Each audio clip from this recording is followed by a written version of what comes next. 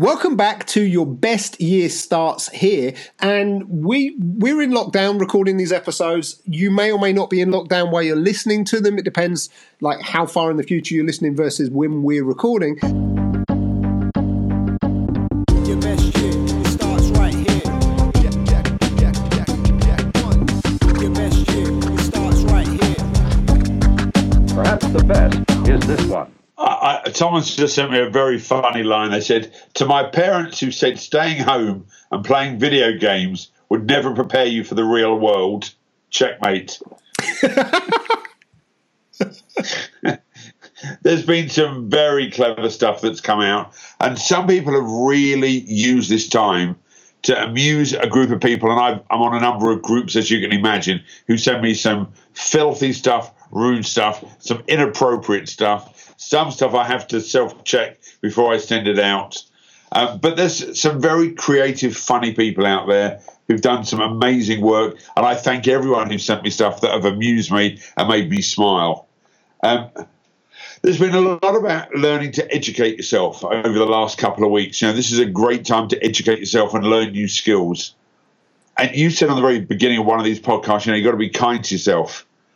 I've got in my office about 700 books, and so I've decided to look at which books I really want and to reread, because one of the books that I love was a book called Trolley Wars by Judy Bevan, and it's about the creation of supermarkets and how they all started. And it's given me an insight to remind myself about certain information that I never thought was that important, but how we do things, how we did things, and how we're going to do things in the future is going to change in one way, but people still are going to remember how they were treated, what kind of service you offered, and were you there for people. So just because your clients, your friends aren't constantly calling you and aren't on Zoom every single day, don't forget, people have got their own agendas and they're living their lives the way they want to live it, and just be kind in the sense that life isn't that difficult for everyone, but for some people, this self-isolation is unbelievably hard. I'm used to a standing ovation, you know, literally 3 times a week. I bring the bins in. My wife stands at the side of the door, giving me a standing ovation. Because for me, this self-isolation has been quite tough. But I live in a nice house. I've got some lovely family, and I've got technology that can support me. So it's not as bad. But, all this idea, I'm just better educate myself and learn Japanese and everything else. There are people listening to this who are living in uncomfortable positions, maybe with uncomfortable partners, with children who are having a tough time. Look after yourself first. Put your own safety masks on first. Start being nice to yourself. It's hard, this. Yeah. And as we go into next week and the week after, you don't have to rebuild the whole of Rome tomorrow, and everyone who's cleansing their homes and moving everything out, you don't have to do it all today. We've got time, believe me. Yeah, I agree. And, I have to say, I'm grateful for where I am and where I'm living right now. And, I'm in very comfortable surroundings.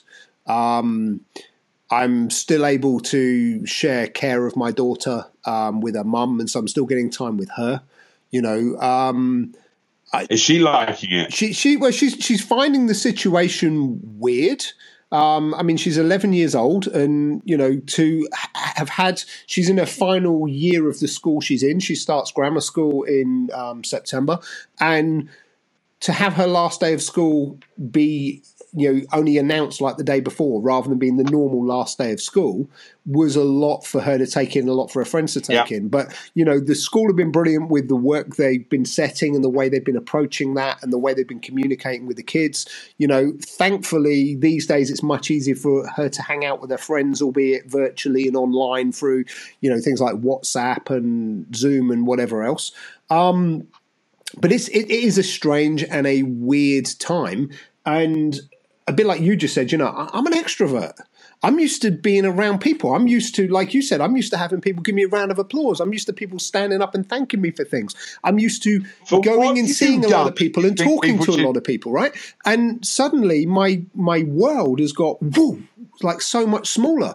And anyone that's ever told me prison's easy is lying. Yeah, anyone that's told me they think if they ever did anything and they got locked up, prison wouldn't be so bad.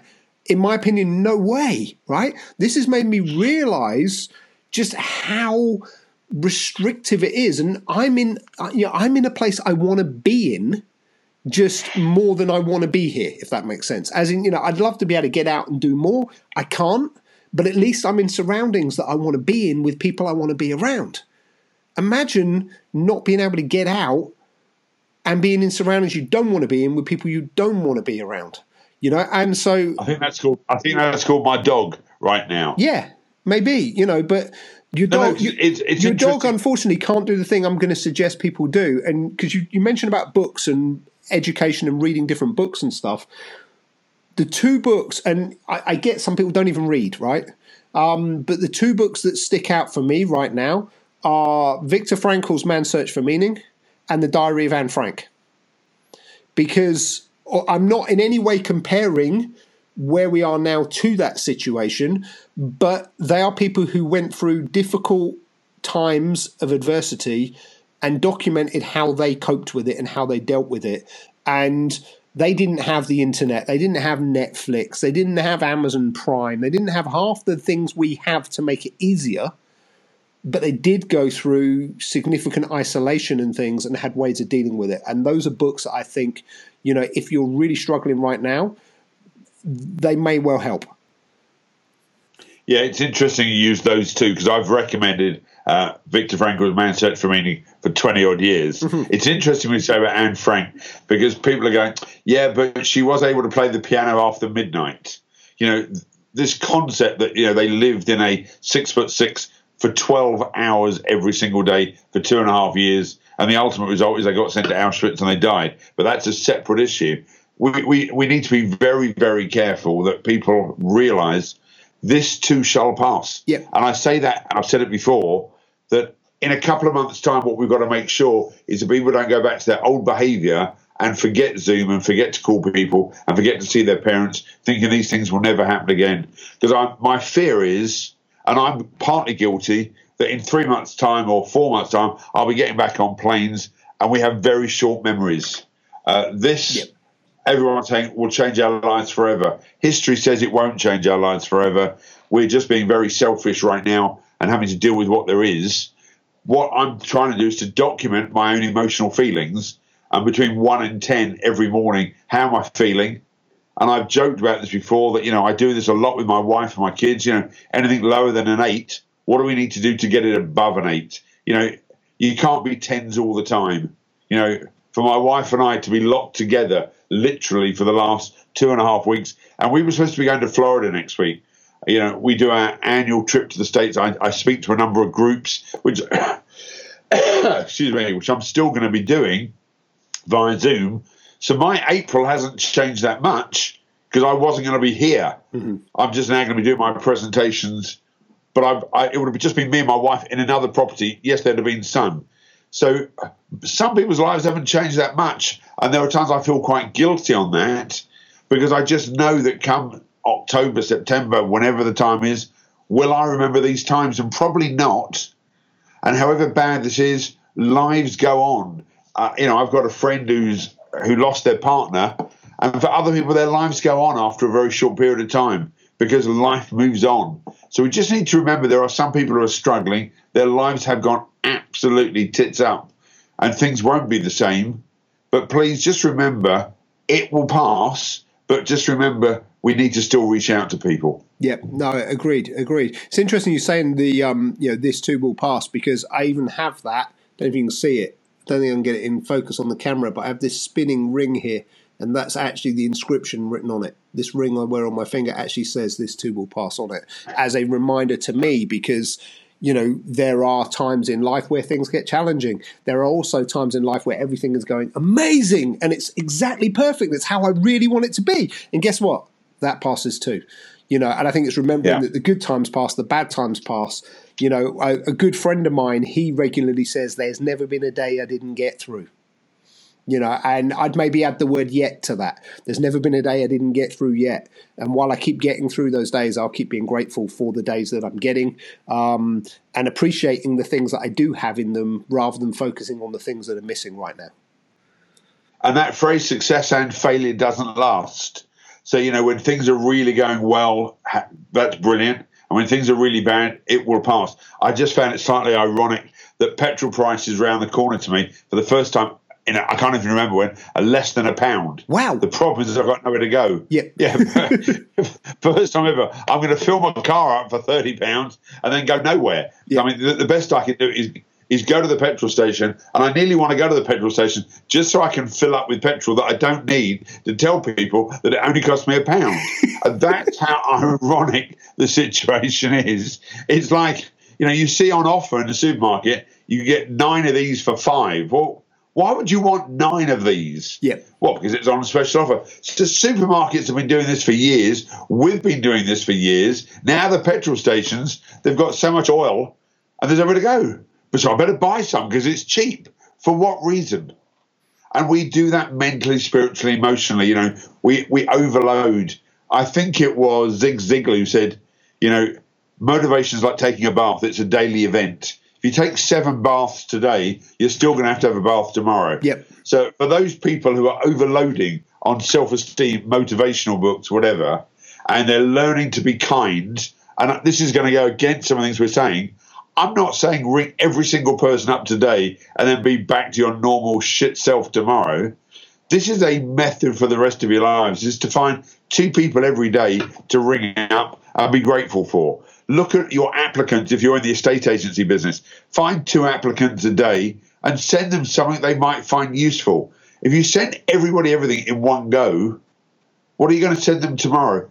This drip feed of self-esteem, this drip feed of acknowledgement, this drip feed of information for people is what's vital. Yep. So we spoke about this at the end of the last episode.